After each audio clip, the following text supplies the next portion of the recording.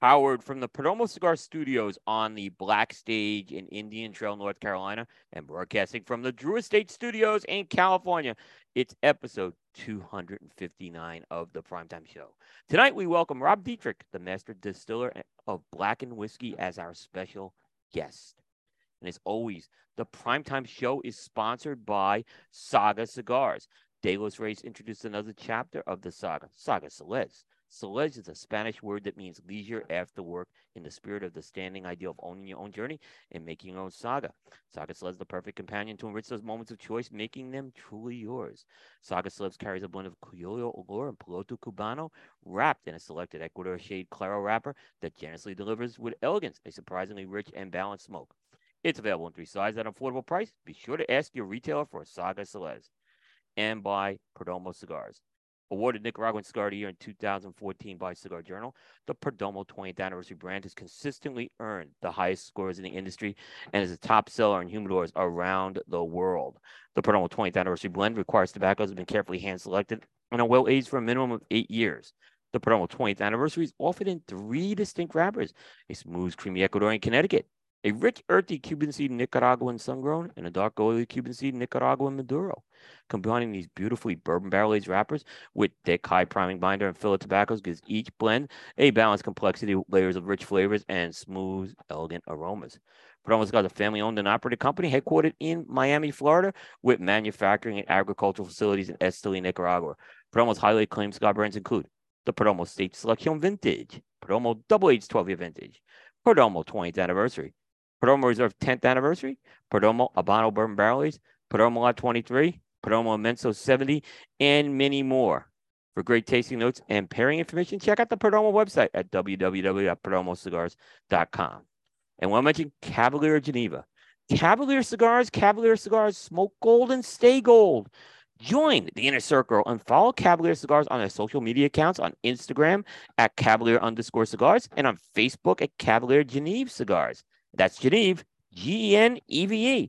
You can visit your local tobacconist and also join the movement that is Cavalier Cigars. They're consistently highly regarded by cigar lovers everywhere, as well as high ratings by the cigar industry press.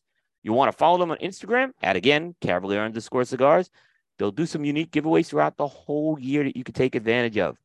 That's Cavalier Cigars, smoke gold and stay gold. And finally, by Drew Estate, dark, bold, and unapologetic. Blackened Cigars M81 by Drew Estate is an intense journey into the uncharted, deepest and darkest and heaviest depths of Maduro tobacco. This is a masterpiece collaboration between Metallica's James Hetfield, Sweet Amber Distilling's Rob Dietrich, and Drew Estate's Jonathan Drew. The All Maduro Blackened Cigars M81 by Drew Estate is rich and powerful, but beautifully balanced, offering tantalizing notes of leather, chocolate, and espresso that's perfect for life celebrations and times of reflection. You can find them at your local Drew Estate Drew Diplomat retailer. And remember, all of the live streaming for the primetime shows, as well as the California studios for the primetime shows, is sponsored exclusively by Drew Estate. Well, welcome everybody. This is Primetime episode 259. Today is Thursday, March 9th, 2023. It's Will Cooper in the Perdomo Cigar Studios on the Black Stage. I'm joined cross country by my good friend and colleague in the Drew Estate Studios, Mr. Aaron Loomis. How you doing tonight, Will? I didn't flub anything to the last sentence, by the way. That's right.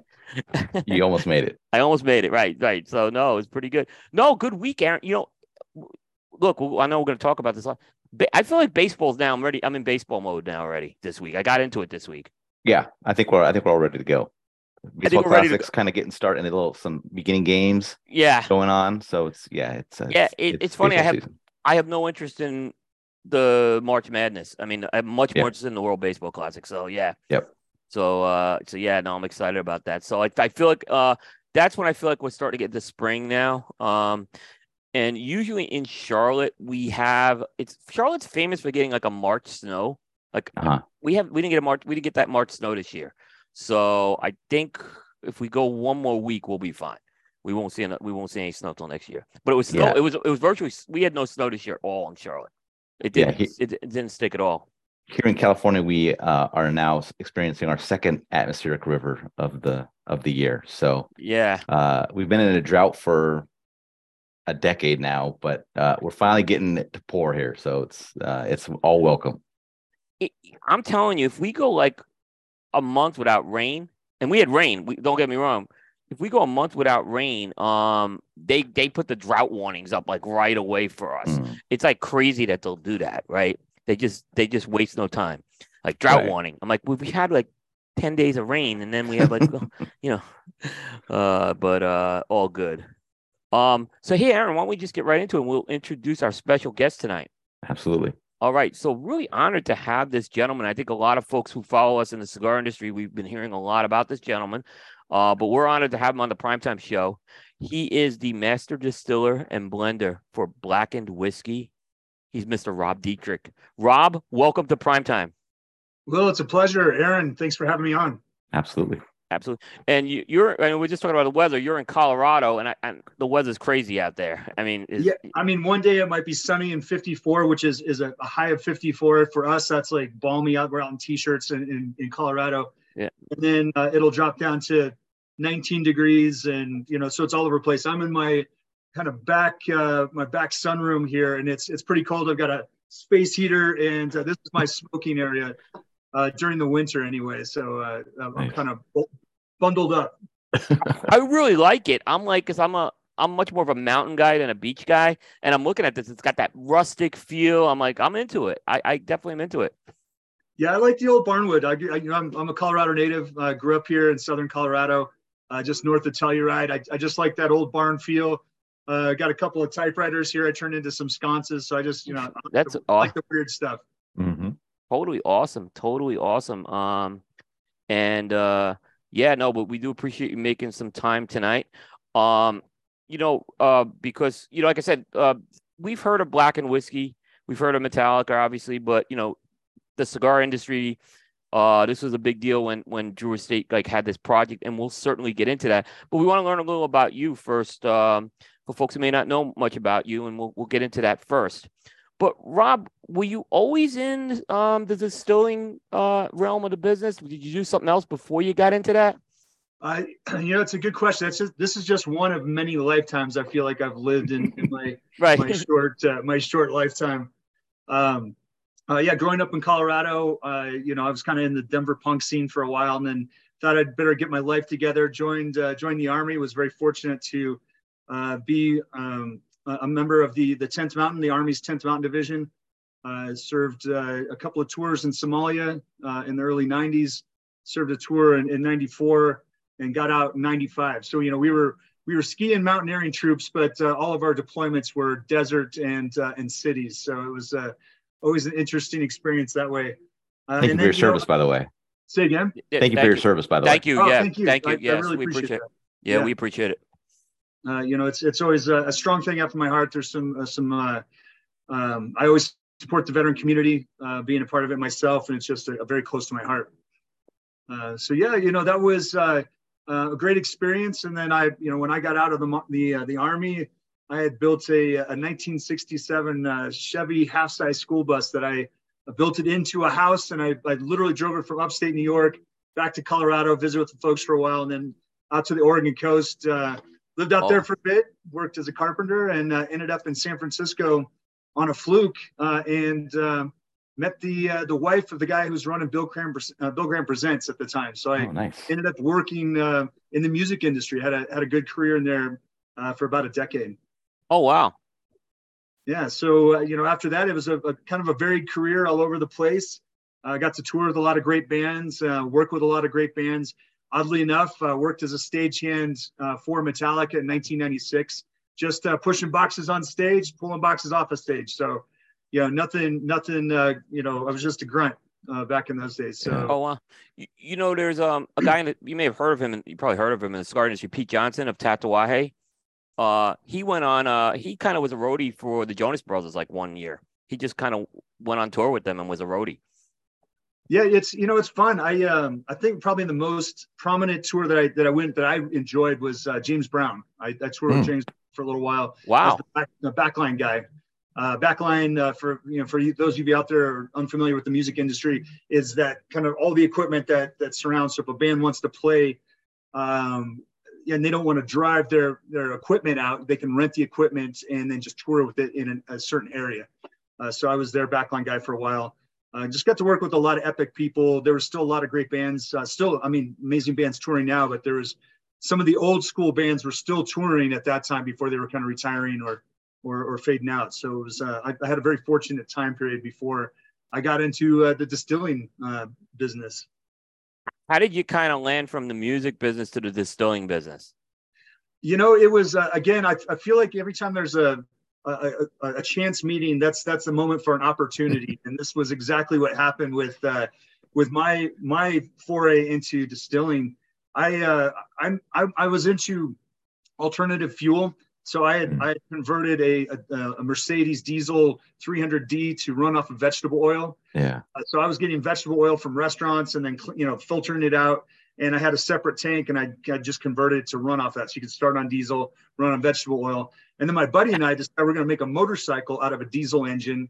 And we took this old Czechoslovakian motorcycle, took an engine from a cement mixer that was a diesel. And we converted this bike, just chopped up the frame and put this thing in there and made a total rat bike out of this diesel. And we could start it on diesel and then turn it over to vegetable oil and get like 400 miles to the gallon on that thing. Wow. It smelled like French fries. Right. But I met the original head distiller for Stranahan's whiskey. He was working on a motorcycle project at the distillery where he was trying to convert his motorcycle to run off the heads, which is the waste product from distillation. So we kind of thought, well, if we put our two kind of crackpot ideas together, maybe we can come up with a hybrid motorcycle. So he said, why don't you bring your bike down to the distillery? And at the time I thought, wait, there's a distillery in Denver? Like that's pretty mind blowing. I didn't even think that was a thing. And that was, I think that was 2007. And as soon as I walked in and saw that large, that giant 800-gallon copper still, I was in love. I was like, I'm going to learn how to do that. So I left a very lucrative career in the music industry to take a severe pay cut to learn how to distill whiskey and take on the night shift, the 1 a.m. to 9 a.m. shift for about 4 years straight. So it's a passion, right? It's a passion. Wait, and then you went to the cigar business where it's even less. You make less money. It's and I'm used to the rock and roll hours, so right. It all kind of fit.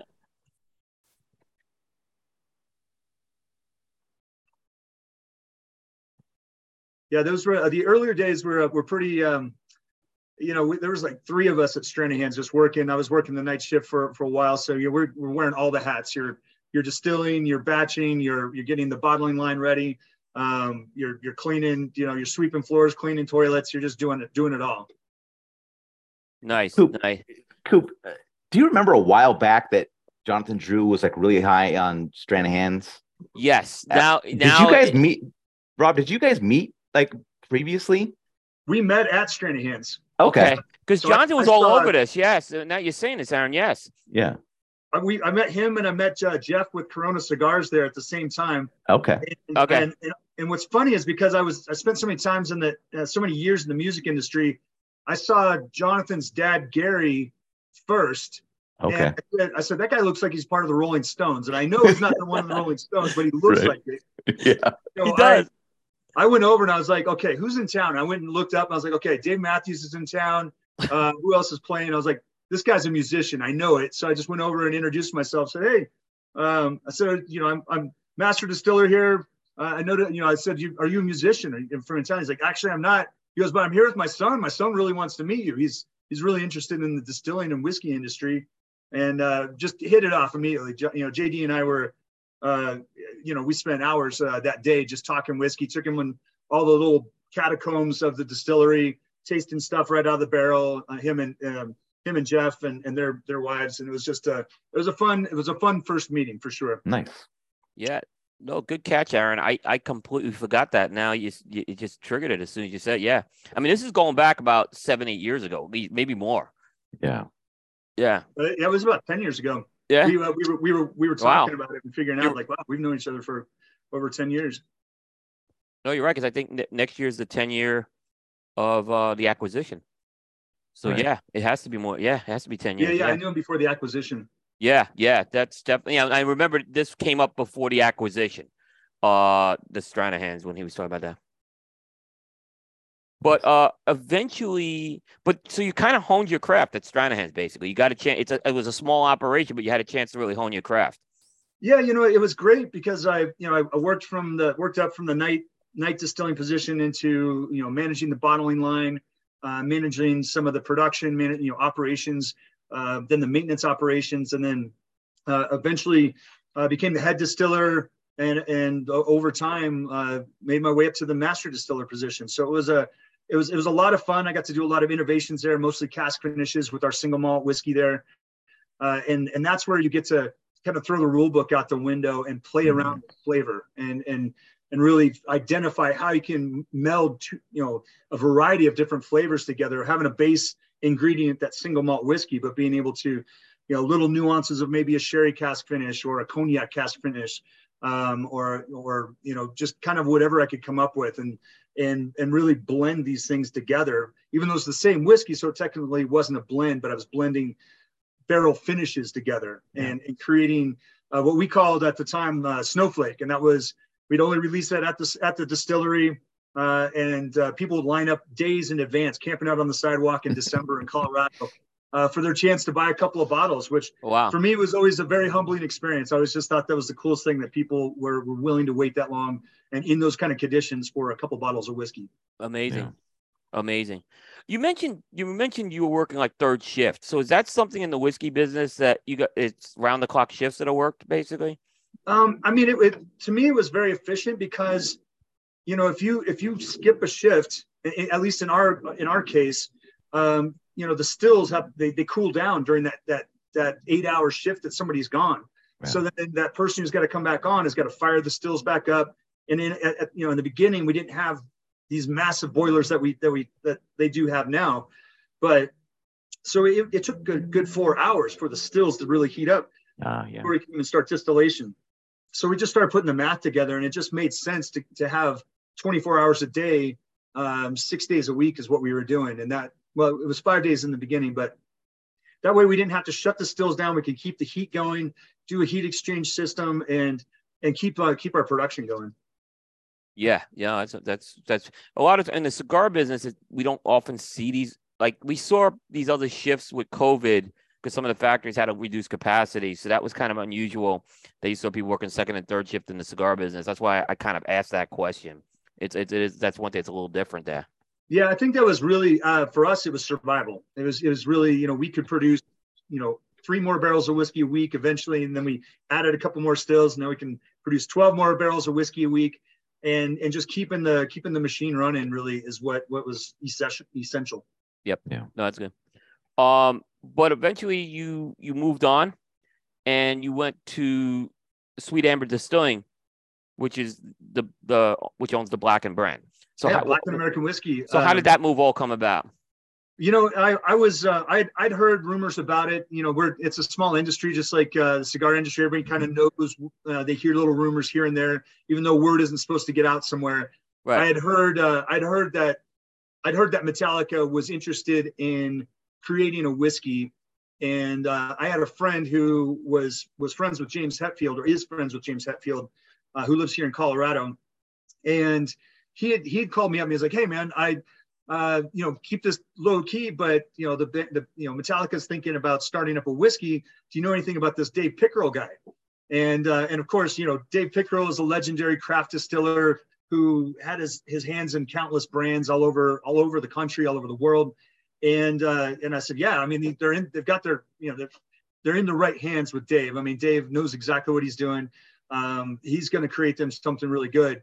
And, I said, love to throw my hat in if he needs an assistant distiller or just wants to play around and create something unusual. So, this was an original collaboration between Dave and the band, because, the band really understood that it was important to create a whiskey that was going to stand on its own. Right. They didn't want to go to a large distillery that was already existing and have them create something and just slap a Metallica name on it and create this, Metallica line. They wanted to own it outright and work with someone who knew exactly what they were doing about making whiskey. And they really did start out, on the ground running with Dave. And Dave created the original recipe. I've had the the ability to tweak the recipe and mess with it just like anybody would with any kind of blend. You're gonna change over time, and I always try and change it. So you're always trying to outdo the last blend and make it better and make it better, make it better. So and very unfortunately, 3 months after Blackened Whiskey launched, Dave passed away at a whiskey fest in San Francisco, and I happened to be there. I happened to be in the lobby. I actually saw the ambulance and the gurney go up, and we were like, "Wow, this doesn't look good." We didn't know who it was, but we're a very close knit community. We all know who each other are. We all know which projects we're working on. And as soon as I heard that it was Dave, it was just it was heartbreaking for our whole community, our whole industry. So we held a moment of silence for him there at the Whiskey Fest in San Francisco. That was in 2018. November 1st. And then December of that same year, I was at Whiskey Fest New York, and I went over to give my condolences to the Blackened American Whiskey team at their booth. And their director of sales, he pulled me aside and we talked about it for a while. And he said, "Look," he goes, "I know this may seem very sudden, but," he goes, "I have been a huge fan of everything you've done at Stranahan's. I love what you did with Snowflake and the cask finishing." He goes, "You've got that rock and roll background." He goes, "I think you would be perfect for to be the master distiller at Blackened. Is that something you would consider?" And I said, "Well, hell yeah." I mean, to have the opportunity to work with one of my favorite bands, to work on the innovation that Blackened whiskey that I tasted, was very impressed with, and understanding, wrapping my mind around the black noise sonic enhancement process. So many little aspects to it that I was intrigued by. So I said, "Yeah, I would absolutely love to, I'd love to throw my hat in the ring for sure." And that's where it started. They were interviewing a number of different distillers. It was as I went through the interview process, it was the first time I interviewed, they're like, "Oh, we've got 10 distillers we're looking at right now." Mm-hmm. And I thought, okay, well, that's cool. They're probably going to find somebody who's got their own distillery, because if I left Stranahan's, I wouldn't have my own distillery. So I thought, well, it'd be cool just to see how this process goes. And then the second interview was like, "Yeah, we're down to 6," and then my final interview was with the band, and they said, it was my understanding prior to that they had it narrowed down to 3 guys, and I thought, okay, so I'm going to be one of 3 guys who are going to be interviewing with the band. So I rented a car in Portland, Oregon, and just took a road trip down the Highway 1 down the coast from Oregon down to California, down to the band's headquarters, and interviewed with each one of the members of the band individually. And it was such an incredible experience. I had in my mind, like, look, it doesn't even matter if I get this job. I know that this is going to be a really cool experience. And I got to tell you, it was probably one of the best days of my life when James Hetfield said, "You gave me this challenge coin." It was a Metallica coin that said, "I am family." And gave me a hug, and he said, "Welcome to the family." So that was a life-changing experience right there. Wow. Awesome. But you knew Metallica. Did you have a deep relationship with them before this happened? No, I didn't. I actually I'd never met the band. When I stagehanded for them, I was just a grunt pushing boxes. So I was a fly on the wall and got to experience a really cool experience back then, and watch Metallica from the side stage on stage. So I was grateful for that as a memory, but being able to come full circle from my music business career, managing bands, managing venues, to be able to work directly with the band, create some of my greatest passions are music, whiskey, cigars, and now everything's just coming right into the dream job within the dream job. So yeah, I'm very grateful for my life right now. Oh, that's an awesome story there. And then you mentioned Dave Pickerel. He was a legendary figure. But in terms of, you come in now and you take on this role, and you have to maintain this brand, you have to maintain this vision, but at the same time you have to stay true to your beliefs and vision. What was it like doing that? It's in the very beginning, I got asked a lot, what's it like to, that's some big shoes to fill. How does that feel? And I said, look, Dave's legacy is his legacy. Those are his shoes. Those are his shoes, and those are not my shoes to fill. I bring my own shoes, and I'll always honor his legacy for everything that he's done with this brand. And to me, that's the most important as a steward of the brand. But it was also important that I brought my own skill set, my own quirky playbook of ideas to the table as well. So for me, it's always very important to honor his legacy and to also have the freedom to be able to have some artistic freedom to create new and unusual whiskeys. Yeah. But your job also was to maintain the consistency of that original Blacken product too. Yeah, and I think again with a blend, there's always blends are going to change over time. This is a 5 different whiskeys, and really it's important for me to always maintain that the quality and consistency of the flavor profile. But some of those whiskey sources might change, and so it's my job as a blender to ensure that those blends and those different whiskeys that I do bring will not only match the quality, but hopefully surpass. And you're always trying to evolve your blend as into something better. Yeah, go ahead, Baron. I got a follow-up question, Coop. Yep. So Rob, kind of trying to compare the whiskey distilling industry versus the cigar industry. On the cigar side, a blend over time is that consumers are expecting something to be very consistent over time, even though crops every year can change and things like that. But kind of in the whiskey industry, you have batches, and I feel like there's a bit of a understanding or kind of acceptance that there can be variances between batches, and that's okay, just because that's kind of the nature of the business. Is that kind of a correct way to look at it? Yeah, you always want to maintain that base profile, but and to your point, every batch is going to be just a little bit different.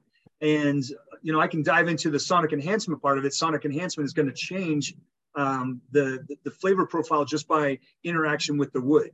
Mm-hmm. Like normal aging, you have the pores of the wood, so you char the inside of a barrel, and that creates a caramelized band of sugar and flavor right there at the burn surface. So in the heat of the day, the pores of the wood are open. The spirit is going to interact with the wood and pick up those flavors. When it's cold at night, it expels it back out into the belly of the barrel.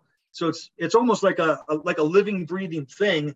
Right. And with natural aging over time, you're going to get that color. You're going to get all that flavor from that burn surface. With the sonic enhancement process that we apply, which is a very, it's an innovation that I think we really dove deep with some science behind it. We worked with Meyer Sound, who is the sound company who creates that wall of sound for Metallica. And what we're trying to replicate and have replicated is, you think of anytime you've been at a concert and you've walked in front of a speaker and you feel that vibration in your chest, that motion, that movement. We wanted to replicate that inside the barrel. So during normal aging, now you're moving rapidly in the barrel and getting a lot more interaction and deeper and penetrating past what we call the red line. So that red line is where you're going to get a deeper, richer flavor from the wood. You're going to get a lot more color from it. And in order to really understand scientifically how that worked, we had a control barrel that we kept in one room of the same whiskey, all the same lot of whiskey, same age of whiskey, same kind of whiskey.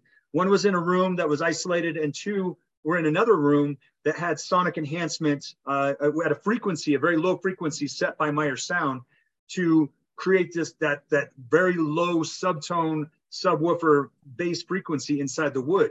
And we took samples every other week, and we sent all those samples off to the lab.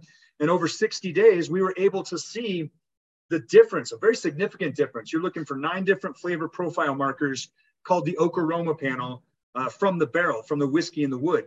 And we mapped the control barrel and the 2 sonic enhanced barrels, and we were able to see a significant change in the sonic enhanced barrels. They were all elevated in that.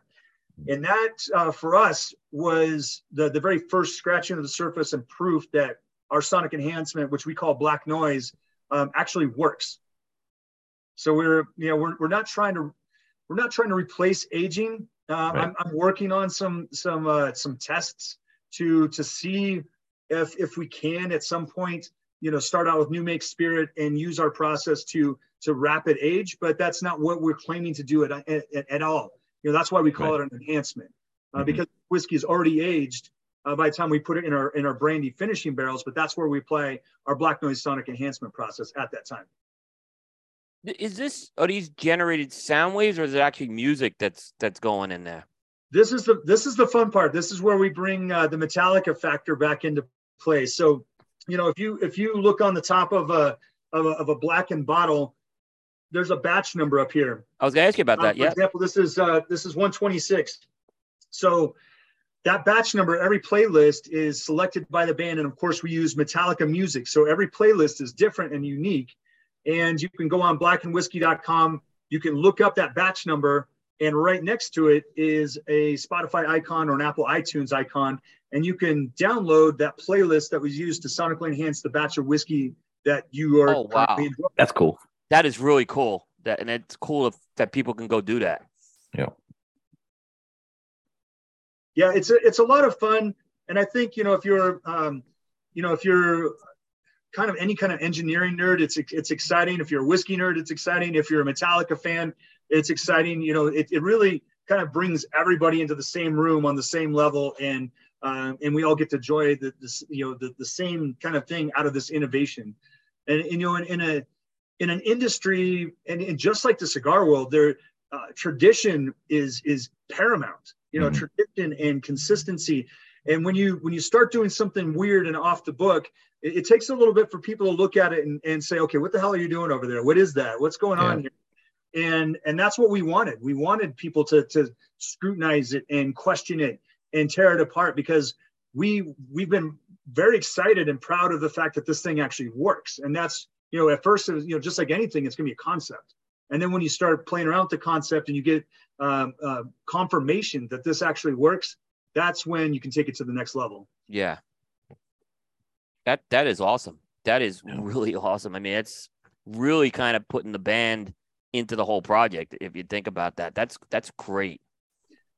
Yeah. And they love that. I mean, and again, we worked with, all the professionals were in the room. You got your whiskey makers, you got your professional musicians, you got your professional sound guys, and everybody's throwing their ideas at it and really trying to find that sweet spot to really make this thing work. And that's what was exciting, is coming to that point of innovation and realizing we've got something here. Yeah, that is really good. Now, this process was already worked on before you got there, right? It was. Again, it was 3 months after Dave passed away. And we had the initial test that we did, and then I did my own tests as well, because I wanted to identify, and I've got a whole other series of tests that I'm lining up to test out new make spirit in the barrel, different environments, different humidity levels. There's so many different factors that can happen into aging in the first place, and then you add sonic enhancement. And I think anytime there's an innovation, there's just going to be constant research, and that's what we're doing. So we know the initial process works. I want to see, just like Spinal Tap says, I want to see if we can take this thing. Yeah. Yeah. No, that's awesome. That's awesome. So the Black and Whiskey, that's one of the core lines. Are there any other core lines that are made besides the Black and American Whiskey that you have? Yeah, so we call that the flagship. That is a blend of bourbon and rye, and then we cask finish that in brandy casks. And then I've had like I said, I've had a playbook of different finishes and different ideas that I've been wanting to play around with. And one of those is the Masters of Whiskey series. Yep. And that's where I will partner up with another master distiller, and we'll just, our day-to-day job is to always maintain that quality, consistency, and keep production going, and ensure that we've got the best whiskey going out. But with the Masters of Whiskey, we get to play around and kind of let our hair down a little bit and have some fun. And, my very first one out of the gate, I worked with Drew Colsveen, the master distiller and owner of Willett Distillery, one of the owners there. And it was so much fun working with Drew, because I'm a big Willett whiskey fan in the first place. I absolutely love their rye. And when we came up with the idea and we pitched it to him, he said, yes, absolutely. Let's do something. Let's have some fun. So he said, well, what do you want? What kind of whiskey are you interested in doing? I said, well, I would love to do a rye. And he said, all right, well, I'm going to send you a bunch of, he's like, I was like a kid in a candy store. He's like, well, we'll take some of these 4-year, these 5-year, 6-year, all the way up to 8-year. and I'll send you a bunch of samples out and you can kind of try them out ahead of time. So you get an idea of what we have available, and then let's have you come out to the distillery and we'll just play around with it. And of course, right about that time was March 2020, and the entire world shut down. And that was, but we kept the project going. You know, I went out to Louisville, traveled during an uncertain time, and I went out to Bardstown, which is where Willet is, and they have this 300-year-old mansion that's kind of their guest house. It's in town, and they said, well, you can stay there. You got the whole place to yourself, and we're going to do our tasting there. We can't bring you on site because of policy, because of COVID. So I showed up at this mansion. I left Louisville in a car in probably one of the nastiest rain and lightning storms I've been in years, and I couldn't hardly see the road. I had to pull over a couple of times because it was just so much rain, and the windshield wipers couldn't keep up.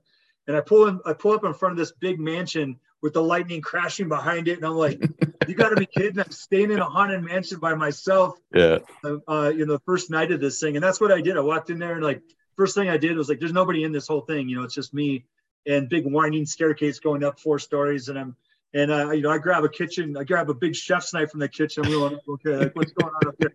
And I clear the house because that's a military thing to do. Yeah. Right. And then I go into the dining room, and there's this big long table, and there's over I think 35 different expressions of the Willet were laid out. And that next morning when Drew showed up, we just sat there and just started tasting and working, and we really found that our palates were very much aligned and very similar. So it was exciting. That was the beginning of our Masters of Whiskey series. Excuse me. Our the second iteration of that was I was very fortunate to work with a friend of mine, Wes Henderson, the founder of Angel's Envy, and we created a beautiful Kentucky bourbon white port cask finish, and that was that's on shelves right now. You can actually find that out in the market. And then I've got my third rendition. I'm working with another Kentucky distiller. I can't disclose who that is yet. We haven't announced that, but that will be out later this year. And I've already got next year lined up and working on 2025 as well. So for us, it's really exciting to be able to work with some of these guys, and it's exciting, I know, for them to be able to play around with some of these flavor profiles and create something special. And that's just some of the innovations that we're doing. And further, we're always trying to create something. I created and it was just low hanging fruit. We could not pass up the opportunity to release a rye called Rye the Lightning. I was asking about that. Yep. So anybody who's familiar with the Metallica discography, Ride the Lightning is one of their more epic, one of my favorite albums. I mean, I could say that about almost any of them. And we actually sonically enhanced that batch. I did a Madeira cask finish and a rum cask finish with a rye, and then the sonic enhancement we played a live recording of the band. The only time they've ever played Ride the Lightning album in its entirety at a festival, but they actually played it the last song first, all the way to the first song from the record. So they did it in reverse. And that's the playlist we use for Ride the Lightning. Very cool. That's cool. And there was also a Black Album whiskey that you guys did, right? From the we Black did. Album. It was, I think it was the 30th anniversary? 30th anniversary of the Black Album. We played the Black Album in its entirety for that cask finish and did a special release. The band did a really cool thing, a cool project where they had musicians from all over the world record their favorite Black Album song, and they made I think it was 53 artists were on this album, and every single one of those artists, it was anyone from Miley Cyrus to there's this great Mongolian death metal band that were just it was epic, and it was so cool to just see what people come up with. And Elton John played piano with Miley Cyrus, and Yo-Yo Ma played the cello and they sang Nothing Else Matters. It was really, really wow, that's cool. The first time I heard that song, James played it for me. James Hetfield played it for me on his phone, while we were smoking cigars on his back deck. And I was like, wow, this is incredible. And he showed me, he goes, I'm getting goosebumps right now. He was so like blown away. He's like, I never would have thought to sing it like that or to play it like that. So it was really exciting for them. And for us, we got to have some fun with the Black Album as well and do a special release. That's awesome. That's awesome. You know, in the cigar industry, we see a lot of limited editions. And to be honest, it's kind of gotten a little saturated right now with the amount of limited editions in cigars. On the whiskey end, is it saturated, or is it kind of right now it's not saturated? What's kind of the pulse of that right now? I think for any whiskey lover out there can never be enough whiskey or enough types of whiskey. I think there's always going to be something you're like, ooh, that sounds interesting. That sounds unusual. I remember somebody using like an acacia wood finish, and I was like, wow, I wouldn't have thought acacia wood. You know, I thought about doing like an aspen wood. If you've ever smelled a fresh cut aspen tree, it has a very kind of almost like a sickly sweet smell to it. And I thought about doing an aspen stave finish at one point. And then a friend of mine did it. A local Colorado distiller, buddy of mine, I just saw it out there one day. I was like, damn it, I missed my window. But don't necessarily miss your window. You just somebody else did it first, but you could always do it your way. Yep, absolutely. Like Frank Sinatra, right? Yeah, exactly. No, so this is a lot of exciting projects you've gotten going on, and you really in a short time have been able to take this brand to different levels. So I think that's some great concepts you've brought in a very short amount of time, Rob. That's really good to hear. Well, I've got some other fun stuff I'm working on. I've got some other, what I call my crackpot schemes. Crackpot schemes have carried me well through my life. So yep. I'm just gonna keep digging into the crackpot scheme playbook. Nice. Rob, we normally ask this question in the first question of the interview, but I pushed it back a little because as we start to transition into cigars, and you are a cigar smoker, do you remember your first cigar experience? Yes, that was in the Army. Okay. And I believe that was in Kenya. Wow. When I was in Somalia, we had a week of R&R in Mombasa, Kenya, and I, we had, even though I was a PFC, which is like low guy on the totem pole, like you're ranked, third rank from the bottom. In Kenya, our money was like we had a roll of cash because we weren't spending it in Somalia. Yeah. So we had all our money saved up in this roll of cash, and we felt like we were ballers. We were out, having fun, and somebody got a hold of some cigars, and I thought, well, this is cool, and and you're gonna, I was a cigarette smoker at the time, and so the learning curve for a cigarette smoker to smoke a cigar without knowing painful. That you don't take a full inhale. Yeah. You want to talk about roll your eyeballs up into your brain. And, I learned very quickly that you don't do a full inhale like you do a cigarette. Yeah. You enjoy it in a very different way. Yeah. Yeah. I actually came in with cigars primarily first. So I didn't have it, but I know people who've kind of done that. So I've seen it. It's a common scenario that happens because without a doubt. Every once in a while, I still get like a little cigarette reptilian brain stutter step in there somewhere. When did you become a regular smoker or an occasional cigar smoker as a result of that? I was I was a cigarette smoker, so it was definitely occasional in the beginning. And then I just started. I was like, I just wanted to get away from cigarettes because I just didn't like the kind of pack a day kind of need for it. I wanted to enjoy something. I wanted to be able to enjoy it and go kind of take it to a different quality level. Right. And that's really where cigars started working for me. And then I started smoking. Probably because I'm a big Clint Eastwood fan. I started smoking like cigarillos and then working from there into finding what I liked. And I started with kind of the punch size, and then kind of moving into different sizes. Like tonight I'm smoking a Robusto, which I generally don't have enough time to smoke a Robusto or a Toro size. I like the Corona size because that's generally the amount of time I've got Right. But if I've got some time for like some fellowship, like, John, James has this Thursday night fellowship, around a fire pit up at his house in the mountains. And that's when I can actually smoke take some time, smoke a longer cigar. So I've learned to be able to take the time to smoke the longer cigar, because you may not always have the time, but if you take the time, life is better. Yeah. Nice. So this collaboration formed. You knew some of the players.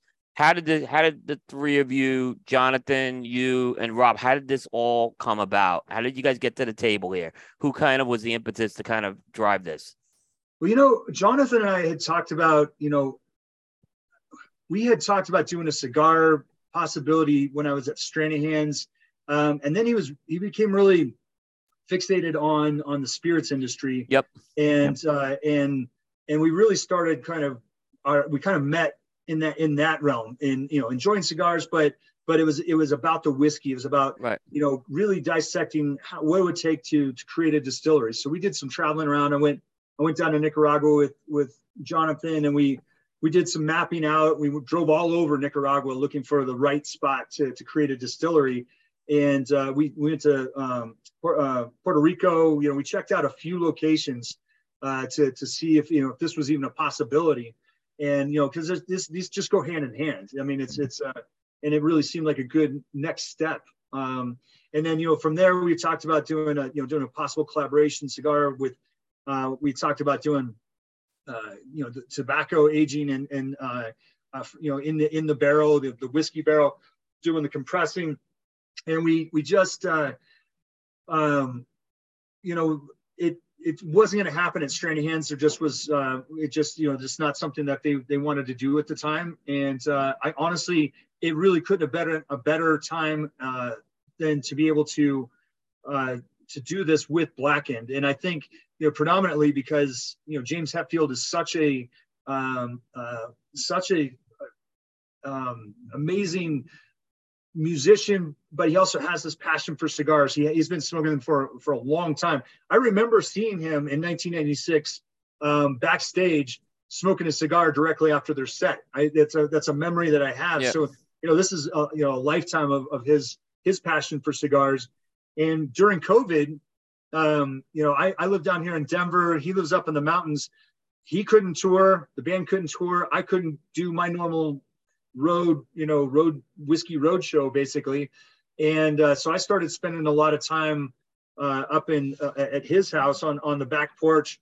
He had a deck just overlooking this valley, and we would sit there and smoke cigars and talk about family, talk about life, talk about just truly connecting about the world and our own thoughts. And over this time, we really connected over our mutual love of vintage motorcycles, vintage cars, rat rod projects, and our love of cigars. And so I had the idea. I was thinking, this would be a great collaboration. So I brought the idea. I was like, what do you think about making a cigar?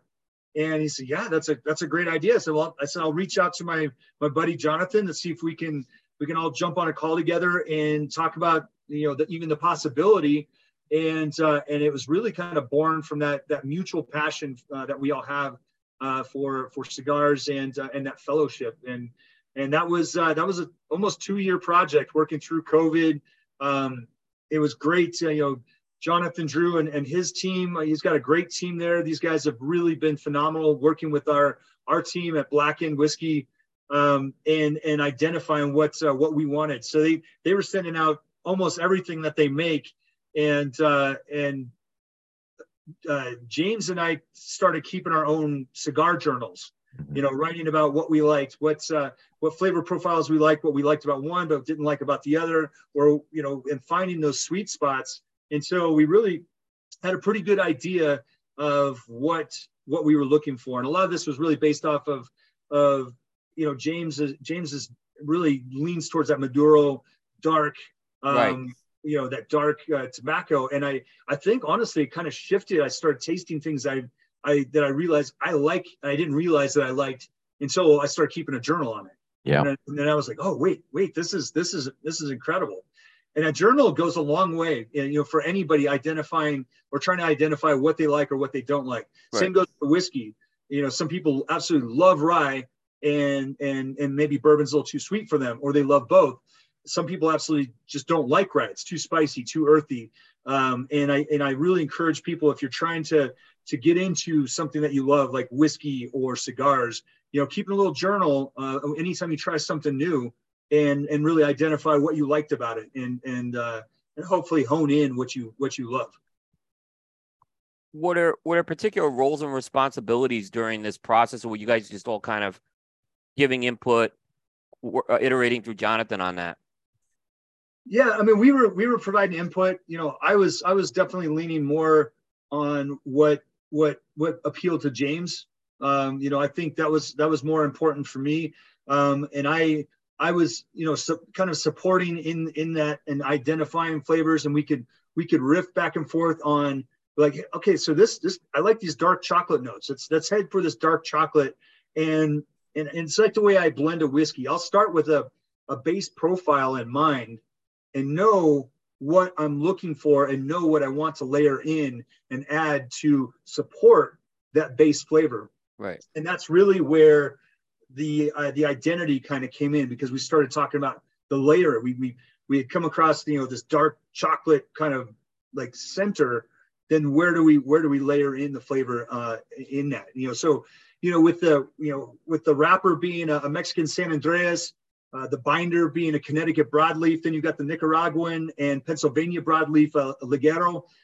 That's the filler. All those things really support each other as a again, I think in whiskey terms, so I think about layering, and I think about layering profile, starting with that core flavor. Yeah, and this was a little bit like Drew Estate is known for their Maduros, but this was different in that it was their realm into an all Maduro cigar, which is something they hadn't done before. Well, I got to tell you, one of the guys that I'm good friends with and absolutely respect, Joshua Rilku, came up with this concept of Maduro to the core, right? And that just rang the roof off the house. Like it is literally Maduro to the core. You couldn't describe it any better than that. And that's, I think, it speaks for itself when you actually smoke it. Right. It's definitely, like I said, it's very different than what they've done as far as that goes. And for sure, but it was a long process, right? This was something over, like you said, this was not a few months. This was over a long period of time. Like you said, a few years it was. A couple of years. Yeah. This was a couple of years of trying to identify that profile, getting the package down, understanding what our production, just like in whiskey, you've got to get your dry goods, you've got to get your production in place. And that takes some time. Was there ever like we see collaborations with whiskey and cigars, and some are meant to be more of a what's the word I'm looking for? More of a lifestyle collaboration, which I think this would fall under, but there's some that will actually use the whiskey barrels for aging. Was there ever consideration for maybe using some of that whiskey, you're aging the tobacco in that wood? That was certainly one of the first things I thought of, was like, oh man, it'd be cool to do something within, with the black and whiskey barrels. But I also want to respect everyone has they come to the table with different skill sets, right, and different needs. And, not all of the band members in Metallica are drinkers. And right. So I wanted to respect that and kind of steer away from the alcohol aspect. The band understands that not all of their fans drink, and many of them do. So they wanted to just open this up to everyone to be able to enjoy the whiskey, to be able to enjoy if you imbibe, if you don't, there's no judgment there. So I wanted to be very careful about the alcohol aspect of it, mm-hmm. and really focus more on what the cigar itself can bring. Right. So, if you're a Metallica fan, this is something that can extend, but maybe not a drinker. It's a perfect thing. Exactly. If you're, I think that's the beauty. This is something that I was able to connect with James on, and that's why I really wanted him to have the kind of the full run with it, and really kind of layer in with him my opinion and what I thought and what I liked based on the way I approach making a whiskey. So I really feel like with that skill set from my whiskey making side, his many years of enjoying cigars, it really was kind of perfect storm. And of course, then we bring the Jonathan Drew effect in, and that is, that's where it all ties together. All of our personalities, so very different, and at the same time, finding this really beautiful common ground that we all believe in and understand, and can celebrate together. So this was an incredible collaboration between some really skilled people, and people that I personally love and am dear friends with. So it's like some buddies got together to create their passion project, and that's exactly what this is. I got to give you guys credit, because usually keeping a secret in the cigar industry is one of the worst things done. Like, no one can keep a secret.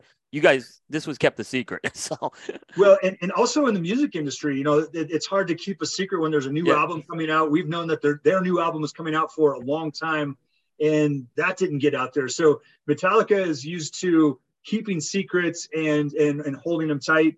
Whiskey industry, we're very careful about our projects side, and learning to be careful about what we say and where we say it.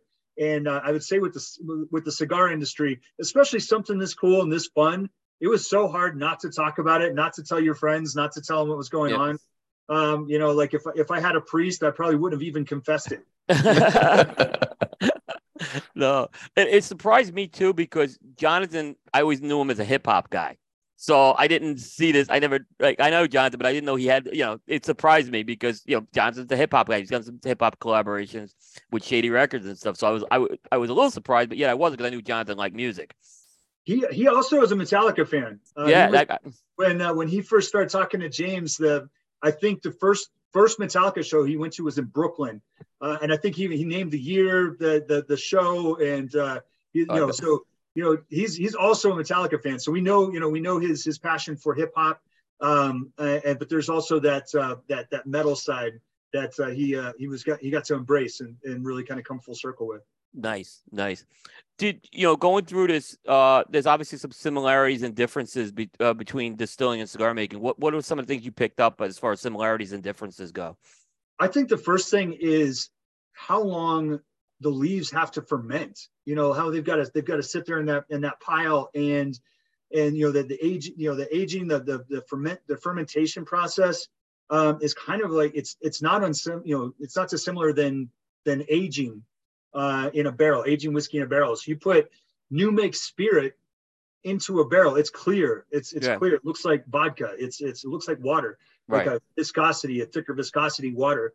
And it's there's with making cigars, there's age and fermentation on the front end.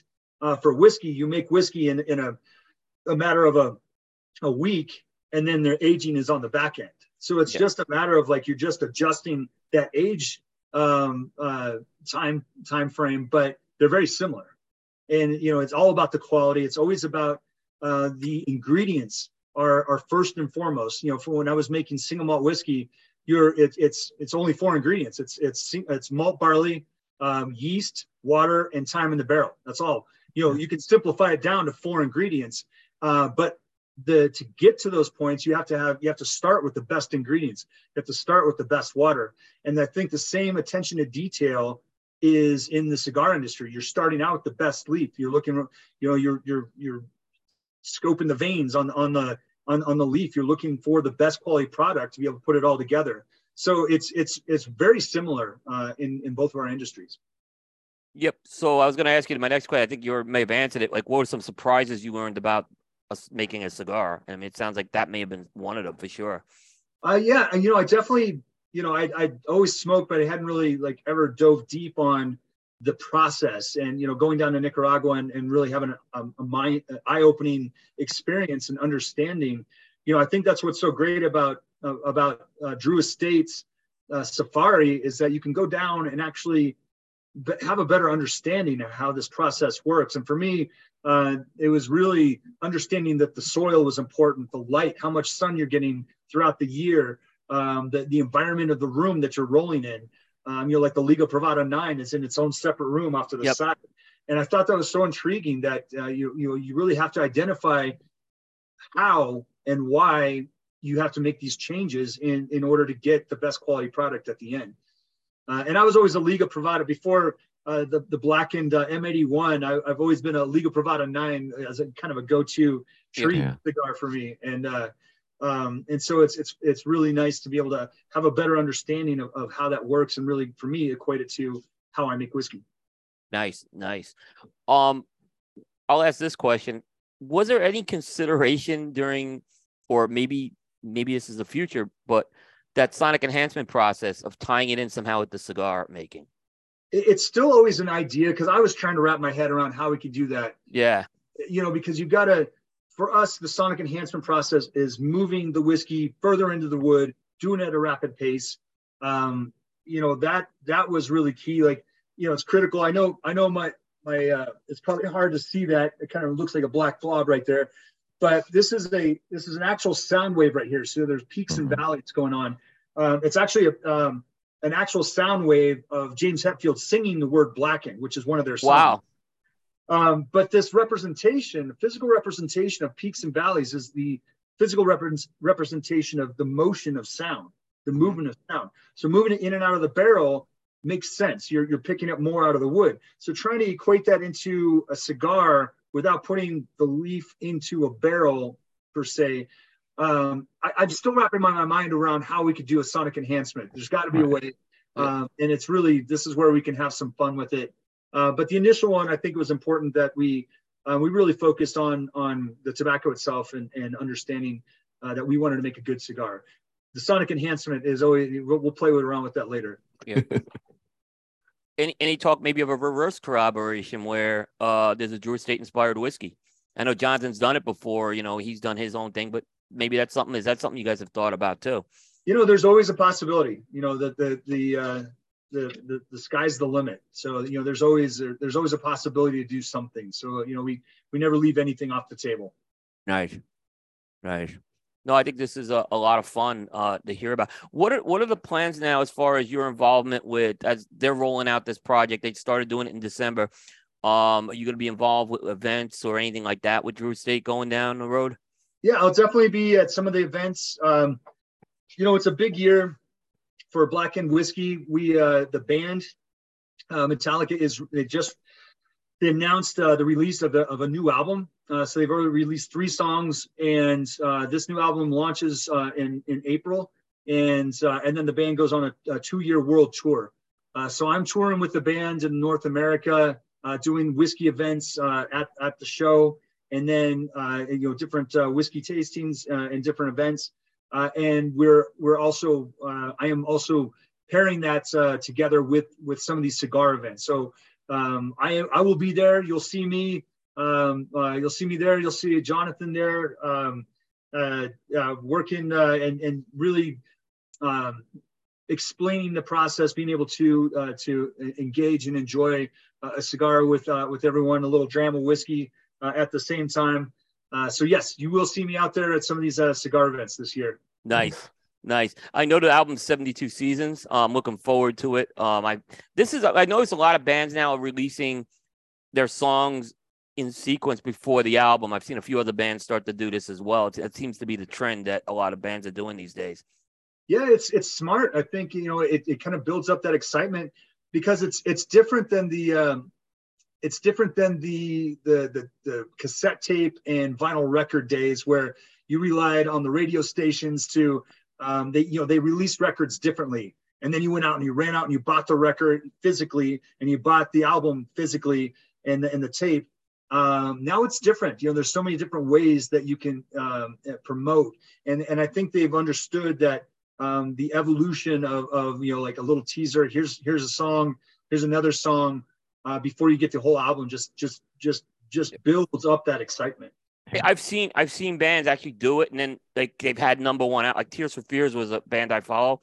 They've done it, and then they ended up with their first number one album out of the gate, because they released 3 songs. It created a lot of interest with it. So I think it's actually a very good strategy these bands are doing with this. I think so. I mean, it's a great strategy, and it builds up excitement. I know, the band had a lot of momentum kind of unexpected momentum from the Stranger Things cameo on there with their song Master of Puppets. So that opened it up to a whole different genre of fans and listeners. So kind of doing it this way and embracing the current environment of being able to download and play at home. I think this was a smart move. Yep. Rob, you mentioned this throughout the interview. Vintage cars, that's something you're into? Love them. So wow. I grew up. My dad taught me how to wrench on cars and work on cars. Him and my uncle had built their own shop. They had my uncle was an auto body guy, and there was always some sort of car project going on. My dad, when we were growing up, kind of raised us in an old van bus that he had built and lived out of. Obviously, I was inspired by that when I built mine when I was in the Army. But I always had a vintage car going on. I think my first one was a 1964 Triumph Herald, and trying to find parts in the early 80s when there was no internet. And I've got this obscure Triumph car. You learn how to read catalogs and call. I call over to the UK, and much to my own pocketbook getting crushed by the long distance phone calls trying to find parts. It was a different time, but it really started the passion. For me, it started with motorcycles because I grew up in the country. You were not going to get anywhere and go see your buddy unless, before you had your license, unless you had a dirt bike. So I had a dirt bike. My first dirt bike, I think I bought for $50 and traded probably a stack of Playboys or something for it. I don't remember what it was, but the throttle cable had snapped, and so the guy had this piece of wood wrapped around it directly off the carburetor. And I was riding around just like I'd pull the throttle like this, and I was riding around one-handed until I was doing that for probably most of the summer until my dad saw me one day and he's like, "What the hell are you doing?" He's like, "Let's fix that thing." And I was like, "Oh, I never even thought about that. We can fix it." Yeah. And from there, it was just like, "Oh, we can create." And I was just Frankensteining this thing together. And that really started the passion for different vintage projects. I've had anything from, a couple of 53 Chevy Bel Airs to a 59 Oldsmobile Super 88.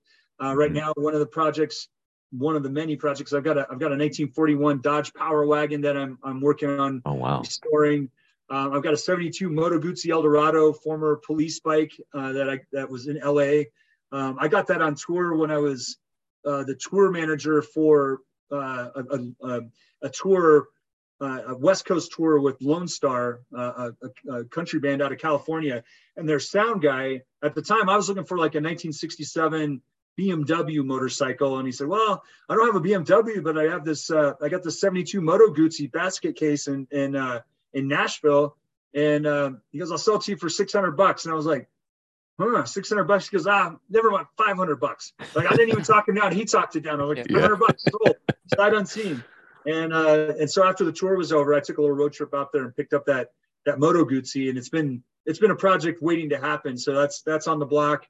Same with that truck. So, and that's really where I started connecting with James on, his big passion is he loves Fords. He's a Ford guy. I just like anything weird and obscure. So he does have a passion for Ford, rat rods, different projects, and he's got some fun vehicles. Rob, I mentioned this is kind of just so parallel to me because my dad, and people have heard this, I grew up in almost very similar. My dad was into this. He was he was a car person all his life. He had a limousine company, right? And his limousine company had a contract with CBS Records, so he drove the executives and the talent, for many years. And at the same time, he was always restoring cars. I mean, so I lived this. I remember he'd get something called, like, what was it? Hemmings Motor News was like the big thing he'd get every month. Hemmings, and that's where you get your parts. That's where you get all his parts. That's where you go. You go. They're still around. Those guys are still around. Oh, he still was getting it right until he passed. I mean, it was that was his thing. He loved Hemmings Motors. I mean, that was like he couldn't wait for that because you didn't have internet back then. No, and I got to tell you, the internet is a magical thing, as we all know. And being able to find an obscure part for some random thing that doesn't really exist anywhere other than the internet is great. Yeah. I at Stranahan's, we had a 1937 Dodge Brothers truck that was a flatbed that we mounted a bunch of whiskey barrels to the back of it. And that was our kind of our show truck. And I was one of the only people who knew how to drive it because it was a double clutch. And for those of you who have ever driven a double clutch, it takes a little bit of skill because you are the synchros for the transmission, basically. And I grew up with farm equipment and old trucks, and so I knew how to drive a double clutch. And how a double clutch works is you're driving down the road, you might be in second gear, and you're driving down the road, and you wait and listen for the engine to get to a certain RPM, and you push in the clutch, and you pull the shift into neutral, let the clutch out, you push the clutch back in, and you wait for the synchros to line up. You are the synchros, and you put into third. Nice. So you are the synchros. And I just love that about machines I've always loved that challenge of like, what if it's a machine, I can drive it. I know I can make it go. I can make it move. Nice. Aaron, any more on whiskey or cigars we want to hit with Rob before we hit some of these other questions? Somebody in the chat asked a question. If you might be at the Rocky Mountain Cigar Festival, which is out where you kind of live. It's I think August 26th. Looks like it's in between dates of when the band is in Los Angeles. So I don't know if that was an event that you guys might be hitting up. I'll be in Los Angeles for those shows. Okay. And I'm assuming that's always on a Saturday. The Rocky Mountain Cigar Fest is always on a Saturday. I will probably, if it's that same weekend, the band will have a show on a Friday night, and then the night in between, there's always a Metallica event, which I'm always a part of. Got it. And then there's Sunday night. Okay. So more than likely, unfortunately, I'll miss that, and it's right in my backyard. It's just down the way. It's interesting. JD would always come out for that. Jonathan, Drew, and I have this Russian motorcycle with a sidecar. I called a Ural, and Jonathan came over for dinner one night, and I said, let's go out and I'm going to throw you in the sidecar, and we'll go take it for a spin. And we're driving through the streets of Denver, and probably at 10 o'clock at night, and he's in the sidecar. I think he was live streaming. On I wish I could see that. And he's doing that, and as soon as he's done with that, he's like, bro, you got to let me drive. You get in the sidecar. I was like, have you ever driven one of these? He's like, yeah, I drove a 4-wheeler. And I was like, that's not a motorcycle sidecar. He's like, it's the same thing. I got it. So I was like, okay, I trust you. So I got in the sidecar, and he gets on, and he's like, okay, show me where, just run me through where everything is, because every vehicle is a little bit different. And I was like, okay, here's the clutch, and here's the shifter. And we get in and start going off, and I'm starting to get closer to parked cars. So I'm like, dude, you got to get in the middle again. This is a sidecar, because he's riding it like a motorcycle. Yeah. And then you have to remember that sidecar's on it. And we had a blast, man. He was riding me around all through my neighborhood and just having a good time. And I've got this ridiculous Aruga horn on there, like Aruga, and we were just blasting that thing and chaos in the neighborhood. So we had a good time with that. Nice. That's awesome. Yeah, Aaron's been to Rocky Mountain. I have not yet been to that festival, and I want to definitely. I want to try to go this year. So. Yeah, it's good. If you're not used to the altitude, it's one of those things where you got to start training. You got to create that lungs and the legs kind of effect, so that you're building up to the high altitude. Yeah. And if it's anybody's first time in the mountains at high altitude, you're drinking a little whiskey, smoking some cigars, drink a lot of water. That would be my suggestion, because it's high desert up here. Yeah, I've been out there twice, and I've had some experience with that. I can tell you that's definitely the case. I had a big nosebleed problem actually the first time I was out there. It happens. It happens everybody. Even locals, that you still get that nosebleed in the middle of winter. Yeah, exactly. But drinking a lot of water and just and knowing that eat food, drink water, drink more water than you think. Yeah, I did have a bucket list item in Colorado. When I went last time, I smoked at the Red Rocks Amphitheater, outside of it, of course, not inside. But yeah, I did get to do that. So, did you get to see a show at Red Rocks? I didn't. It was like in January, in the middle of the week I was there. So no, and that's one of my goals. I want to go see a show at Red Rocks. If there's a band that you love, Red Rocks is absolutely the place to see it. And they're playing Red Rocks. you definitely want to see your band there, because it's I'm so fortunate to have it in the backyard, and you see like, this guy's showing up or this guy's showing up. Like I saw Nine Inch Nails, I saw Soundgarden open up for Nine Inch Nails at Red Rocks, and Red Rocks it's a big venue, but it's not big in capacity. It's about 10,000 people. It's very intimate, kind of intimate in that sense. So it's always going to be special. There's always going to be something that's unique about a Red Rocks show. Yeah, I did get to go in it. Like, it was empty. They let you walk in it during the week, but so I got to see it. And it's like, wow, and I've seen concert, films there. So I've seen that, and it's definitely, I'd love to see a show there for sure. Yeah, they have Film on the Rocks, which I've gone up there with friends, and you go up and just see a movie. It's kind of funny that when my military years, I did 2 deployments back to back in Somalia. Came back for a little while, and then I did a deployment in 94 in Haiti. During those times, I missed all the movies that came out during that time. And then after that, I was living in the bus, and so I never got a chance to actually see some of these movies. And there was a friend of mine. She was like, "Oh, we should go. Jurassic Park is playing up at Red Rocks." And I was like, "I've never seen it." And she's like, "What? You've never seen Jurassic Park?" I was like, "I missed it. I was deployed, and then I just never got the chance to ever see it. And then throughout the years, just never watched it." So it was funny because it was all these people had seen it and they're quoting it in the audience. And they're like, "Shut the fuck up. I've never seen this before." Right. All right. So, Rob, I got some, these are some fun questions we'll kind of close out with. The first one is, this is what we call the ties that bind. It's music inspired because it was inspired by the Bruce Springsteen song, The Ties That Bind. Okay. I'm going to name 3 things to you, and you got to just tell me what they have in common. Now, this is a much easier one than I hit people in the cigar industry with, right? I usually hit them with like really hard ones, but I this is the first time we're talking, so this is a little more generic tonight, right? So I have 3 items. You just got to tell me what they have in common.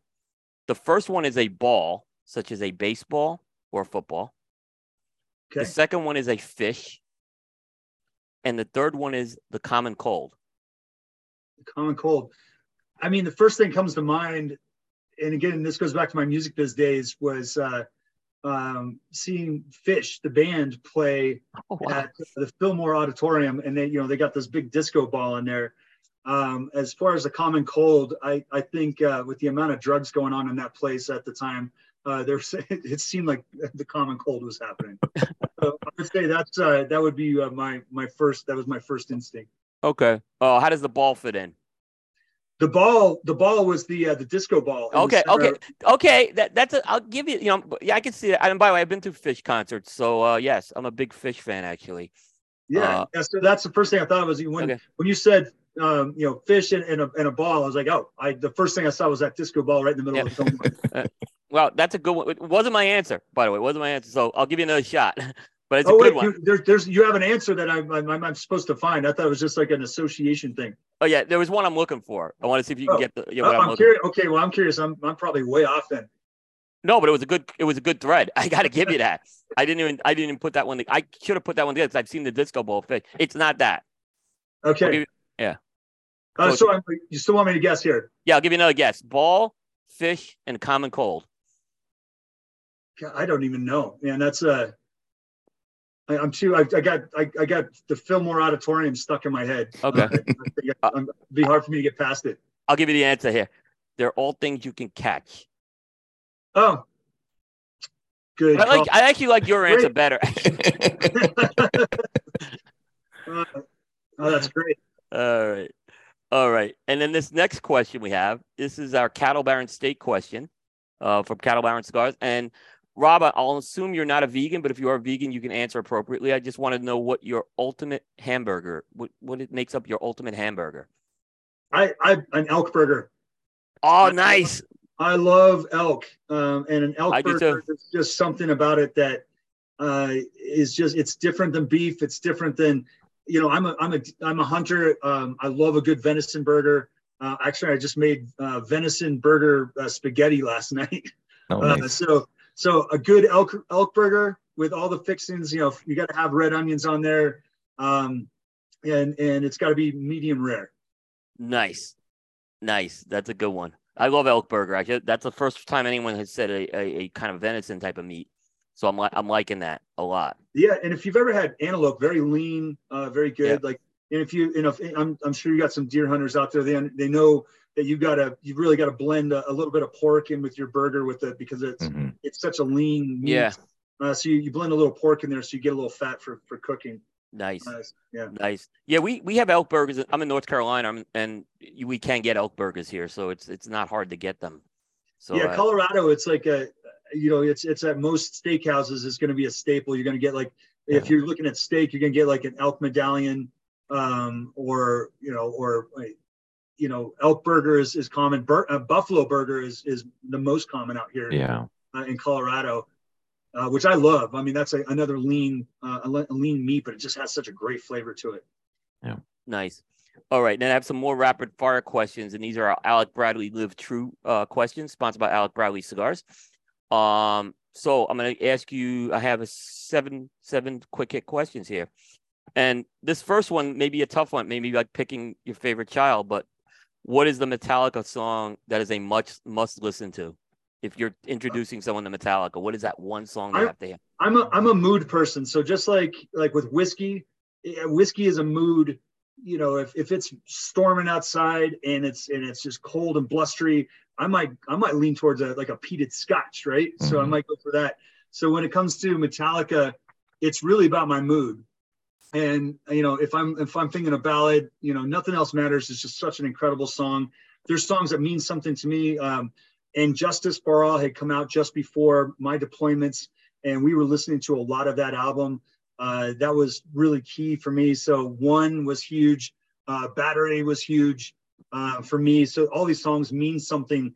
If I'm driving down the road and, I grew up in the 80s. So we had the cassette player and you get a good song that you really like. You just pounding the dash, like as you can. That song for me is Whiplash. So Whiplash by Metallica, you're pounding the dash. Back then you didn't have to worry about, possibly setting off an airbag in the car or something. We were able to get away with that. Nice. Are there other bands that you enjoy besides Metallica? I mean, you're a music guy. I'm varied. I grew up with, in my family, we didn't have a TV growing up, and it was purely because my parents didn't want it in the house. And so I grew up with an incredible vinyl record collection. My dad would listen to anything from Black Sabbath to Jim Croce to Johnny Cash. My mom loved old country, so it was Patsy Cline and just all the old greats in country. Waylon Jennings, Willie Nelson was big in our family. So wow. I have their record collection. I was just counting all the records the other day. And I have a big vinyl collection in my house. So going back, you were asking what was the question? About other bands you listen to. Well, other artists. Yeah, you kind of already answered it. Yeah. So I mean, for me, I grew up. My music really was like punk music, new wave music, and then I got in. I was always into Johnny Cash and those greats because I grew up with it. But then anything from like Soundgarden to Alice in Chains. I'm a big Alice in Chains fan. When we the song Rooster, that was kind of our war song, so to speak. Mm-hmm. And I also got into grunge, Nirvana. Absolutely love anything that Dave Grohl does. I mean, the guy's just such a phenomenal musician, human being. I just think that there's just so many cool things you can do out there, and so many great bands. So I'm kind of I'll listen to classical if I'm in that mood. I take Spanish lessons every day, so sometimes I'll have it on the Spanish station in my car because I'm trying to understand what they're saying and what they're singing. And jazz, old blues. I mean, I really am just inspired by a lot of music. Just depends on my mood. Nice. Oh, I'm on the same way. Nice. All right, you're a Colorado guy. What's something really cool about living in Colorado that you maybe didn't mention tonight? I love how diverse Colorado is. You have everything from the Rocky Mountains to the plains of Colorado. You've got these beautiful canyons. You have the Black Canyon of the Gunnison, that is just one of the deepest ravines. It's just so impressive when you see it. Some of the really cool things, you've got Mesa Verde, which is 1,000-year-old Indian ruins that are built into the cliff. These cliff ruins. There's just so many little places. Having grown up here and grown up on a dirt bike, I've done international trips on motorcycle, Argentina, Chile, Thailand. I do a lot of motorcycle trips in Colorado because I still haven't seen all of Colorado. Yeah. Wow. There's always something new to see here, and it's so diverse and so beautiful in so many different ways. There's always a treasure somewhere around the corner. Nice. Is there a spectator sport you enjoy watching? Yeah, there's you guys were talking when you first started about March Madness. I could just care less about basketball, and that's that's just me. Yes. I'm a football guy. I love the Broncos. I'm a Broncos fan through and through. I grew up with John Elway being the quarterback and really just the feeling of that connection and camaraderie. I've had the opportunity to meet John Elway, and it's just he's we call him the Duke of Denver because he's just such a part of Colorado history. Yeah. So for me, it's without a doubt it's the Broncos. I'll watch baseball. I'm more of a football guy, but I like watching baseball. I'm more of like probably a people watcher when I'm watching baseball. Mm-hmm. I think baseball is fascinating as well and enjoyable.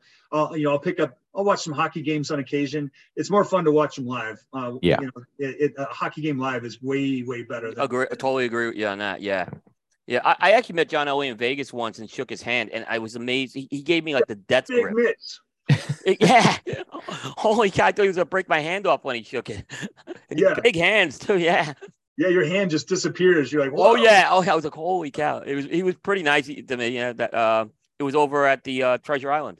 Nice. Yeah. Yep. Yeah. He was at the there was like a place called Tangerine. I remember they used to have that, and that's where I ended up. He was there, just kind of chilling. So. Yeah, he's a whiskey guy too. He really likes a whiskey or two here and there, and that's something I appreciated about him. Nice. Besides him being one of the greatest Mm-hmm. quarterbacks of all time. No, it is great. You talked about cars. What is a dream car that you'd want to drive that you haven't driven?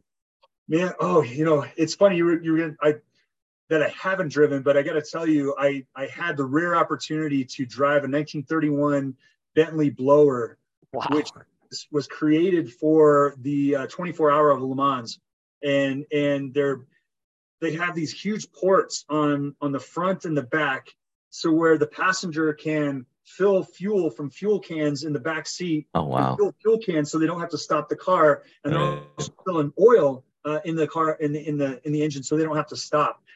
That is such a beast of a car.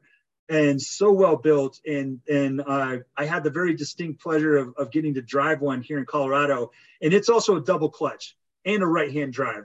Mm-hmm. So there's your brain's just thinking of all the things at the same time. Plus, on the steering wheel is the timing. You have to adjust the timing of the car itself. So there's so many little details. So it doesn't, I kind of cheated there because it's a car that I had already driven. A car I haven't driven. I would say I love vintage cars. I could drive a modern fast car, and that'd be fun. And I wouldn't certainly like kick it out of bed for eating crackers, but I would love to. It's the vintage cars. So I think like a Stutz Bearcat, 1920s Stutz Bearcat racing car with the whale, the kind of that that I want to say whale tail, but I know that's not right. It's a streamlined tail. It comes back to a point on the back for aerodynamics, and then they've got the exhaust coming out the side. That would be probably on a bucket list. Nice. Very nice. Very nice. Have you ever played hooky from school? Yeah. Oh yeah. Everyone has. Everyone's always, I'm waiting for someone to say no, they haven't. Without a doubt. Yeah. Nice. You get caught? No. I didn't get caught either. I learned early on how to not get caught. Yeah. That's the way to do it. It's all about forgery. Yeah. And the last question I have for you for tonight, you had a reality show about you. What would the title of it be? Holy cow. you know, the first thing came to mind was Madman. Yep. Instead of Madman, it would be Madman. Yeah. Very nice. All right, Rob, I want to thank you very much for being on the show tonight. We really appreciate you making the time here. This was great. I look forward to meeting you in person at some point as well, down the road. And look forward to see what you guys have coming up next on both the whiskey and perhaps the cigar end. Well, I got to tell you, gents, it's such a pleasure to talk about all the things that I'm passionate about and that I love. You have so many great questions in there and some good doozies that, you know, that I get to kind of think outside the box with. And you really are passionate about what you guys do, and I love what you guys do. So, you know, it's an honor to be able to be a part of that. Same here. We're really honored talking to you. Thank you very much. This was great as well. Like I said, a lot of things, like I said, parallels in my life I got to hear tonight. It was just fascinating. So I really do appreciate it. Excellent. Well, it's such a pleasure, gents. Thank you. Thank you. Thank you, Rob. All right. That's Rob Dietrich. Rob, thanks again, and we'll catch you down the road. Cheers. All right. Take care. Rob Dietrich of Black and Whiskey. Oh, wait, we have to do the contest. Yeah, there you go. Okay, I didn't do the contest. Oh, all right. So, contest. We have some giveaways tonight. And let me pull up my fingers. Hang on. I have a Band-Aid on my finger, so the mouse ain't working really good. All right, let me pull up the prize here. Let's try this again. All right, so for folks who are in tonight, we have this Drew Estate blackened gift set. It includes a whiskey and cigar case. You'll have to put your own whiskey and cigars in. We couldn't give those away. It has a torch lighter, a blackened torch lighter, and it has one of those cool Drew Estate cigar holders, which the rest of your cigar, and this one's blackened as well. So it's black and branded. So here's how it's going to work. Folks who are in the live tonight will get double entries into this. So you'll get 2 entries, and you just have to tell me a Metallica song you'd like to listen to that you'd like to pair with the whiskey and the cigar. And it has to be a Metallica song, and you have to hashtag it with Metallica because that's the only way I'm going to be able to pull the comments out. Just tell me the name of a Metallica song you'd like to pair with that. Very simple. Hashtag Metallica. Spell it right, please. Okay. METALLICA. Yep, you got it. Okay. If I get a lot of entries, I'll add a second prize pack into it. If I don't get a lot of entries, you may see it on it'll be on the website tomorrow where you can enter again. You'll be able to enter on the website again tomorrow. So you could get and you can enter both times, by the way. So if you enter tonight and you enter on the website, you'll get 3 entries into it. And how many I get, I'll determine how many of the prize packs I'll give out. Because I want to see a lot of answers. Sound good? Yep. People are looking up Metallica songs right now. Yeah, you can look up. Yeah, you can use Google. You can use Google, by the way. If you don't know Metallica, yeah, just use Google. Any Metallica song will count. I will validate that as well. So I will go back and make sure it is a Metallica song. But I think I know most of them. And you can do that. Like I said, go ahead and do that. Aaron and I got one more segment we're going to do. So, but I do have, we did combine this. So I have a few sponsor things, but I think you're going to want to hear this segment. Aaron, I want to talk about a question that the BCA put out this week. Sure. And I also want to throw an audible in for the FDA announcement. I just have a couple of things I wanted to ask you about that tonight. Sure. All right. So let me get back to my commercial reads here. Hopefully I can announce. I want to mention, of course, Tailored Smoke, which does carry blackened whiskey in the bar, as well as the blackened M81 cigars. They're located in the downtown Charlotte epicenter, and they're also outside the Charlotte Motor Speedway in Concord, North Carolina. Tailored Smoke is your one-stop shop for a tailored smoking experience. And I want to mention JRE Tobacco. The authentic Corojo leaf is one of the most robust and flavorful tobacco leaves out there. During the golden age of cigars of Cuba, it was a leaf of choice to make some of the world's greatest cigars because it's one of the most challenging ones to cultivate. It fell out of favor by the 1990s. In the Jamastran Valley in Honduras, Julio Aroa took on the challenge of growing Corojo from the original seeds. And in 2000, he successfully reintroduced authentic Corojo back to the market. With over 50 years experience in the tobacco business, from growing and curing tobacco to cigar production, the JRE Tobacco Farm has been able to continue to deliver products to market with authentic Corojo. Now with Jerry Tobacco, who and San Justo have brought their very own brand to market, and each contain that authentic Corojo leaf. The Aladino brand is available in a wide variety of blends, including the latest release, the Aladino Classic, that represent the golden age of cigars from 1947 to 1961. Now available at your local retailer. Be sure to ask for JRE Tobacco. It's a legacy that's tasted in every drawer. Now, I want to mention Corona Cigar Company. At Corona Cigar Company, they take the fact that they are cigar fanatics just like you. They take pride in the fact that they are cigar fanatics just like you. That's why you'll find the best selection of the rarest and finest premium cigars available anywhere in the world. They have special limited edition cigars available to Corona Cigar Company from famous international cigar makers such as Drew Estate, Fuente, and Aganorsa Leaf. They have the best selection, best customer service, and money-saving discount prices. Don't just take their word for it. Forbes magazine selected Corona Cigar Company as best of the web. Corona Cigar was voted a top 5 internet cigar retailer by Smoke Magazine. And Cigar Aficionado wrote, Corona Cigar Company, the largest best stocked cigar shops in America. You can place an order online at their website or visit one of Corona's 4 Central Florida cigar superstores and cigar bars and see for yourself why Corona Cigar Company is the ultimate cigar experience. I want to mention J.C. Newman Cigar Company. They're founded in 1895 by Julius Caesar Newman. J.C. Newman is the oldest family-owned premium cigar maker in America. For 4 generations and 127 years, J.C. Newman has been handcrafting many of the world's finest cigars. They're headquartered in an iconic 111-year-old cigar factory in the Ybor City National Historic Landmark District of Tampa, Florida. At the factory known as El Rojo, J.C. Newman has premium cigars by hand and hand-operated antique cigar machines, including the All-American cigar, the American.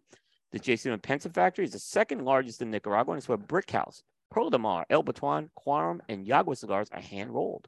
J.C. Newman's Diamond Crown, Maximus, Julius Caesar, Black Diamond cigars are handmade by Tobacco A. Fuente in the Dominican Republic with their longtime partners, the Arturo Fuente family. The Newmans founded the Cigar Family Charitable Foundation, which supports low-income families in the Dominican Republic with education, healthcare, vocational training, and clean water. Visit jcnewman.com to learn more. And by Casa Cuevas Cigars. The Cuevas family has 5 generations of experience in cigar making. For many years, they have manufactured cigars for many industry leaders out of their Las Lavas factory in the Dominican Republic. Now, the Cuevas family has brought their very own brand to market with Casa Cuevas Cigars. You could try their latest release, the Sangre Nueva, as well as the many other cigars in their core line and the Cuevas Reserva line. If they don't carry it, be sure to ask your local retailer for Casa Cuevas Cigars. Casa Cuevas Cigars, from our casa to yours. I'll mention one more time, friends at Cavalier of Geneva. Cavalier Cigars. Stay gold, smoke gold. Join the inner circle and follow Cavalier Cigars on Instagram at Cavalier_cigars and on Facebook at Cavalier Geneve Cigars. Again, that's Geneve, Geneve. You can visit local tobacconists and join that movement that is Cavalier Cigars. They're regarded by cigar lovers everywhere highly, as well as getting high ratings from the cigar industry press. You want to follow them on Instagram, again, at Cavalier_cigars. They're doing some very unique giveaways throughout the whole year on their Instagram page. Cavalier Cigars, smoke gold, and stay gold. So we're at that point. It's the industry deliberation segment, sponsored by Dumbarton Tobacco and Trust. There's no deliberation when it comes to Dumbarton's track record since launching in 2015. This has included 8 consecutive top 3 appearances on the Half Wheel Consensus, including #1 cigar of the year in 2020 with the Mi Querida Triqui Traca and 2022 with the Mi Querida Sacacan. Visit DTC Cigars to find a purveyor that carries the brands of Dumbarton Tobacco and Trust. So, Aaron, I wanted to first, we didn't really talk about this a lot until maybe on our chat today. You know, that announcement yesterday about the FDA wanting to, you know, they're basically coming up with a plan now that they want to basically start to control, put some, you know, regulations into how cigar factories operate. Right. And a lot of it seemed on the surface to be, you know, it's kind of funny how it was worded. Well, we want to make sure things aren't getting contaminated in there. Right. You know, we want to make sure that, hey, what's coming out is what you'd expect. No impurities or anything like that. Right. I think some of this was geared more for the alternative space, but it sounds like all tobacco is getting lumped in there. Yeah. Did you think this was a bad thing, a good thing? What did you think of this? I mean, it's probably a mix of both, right?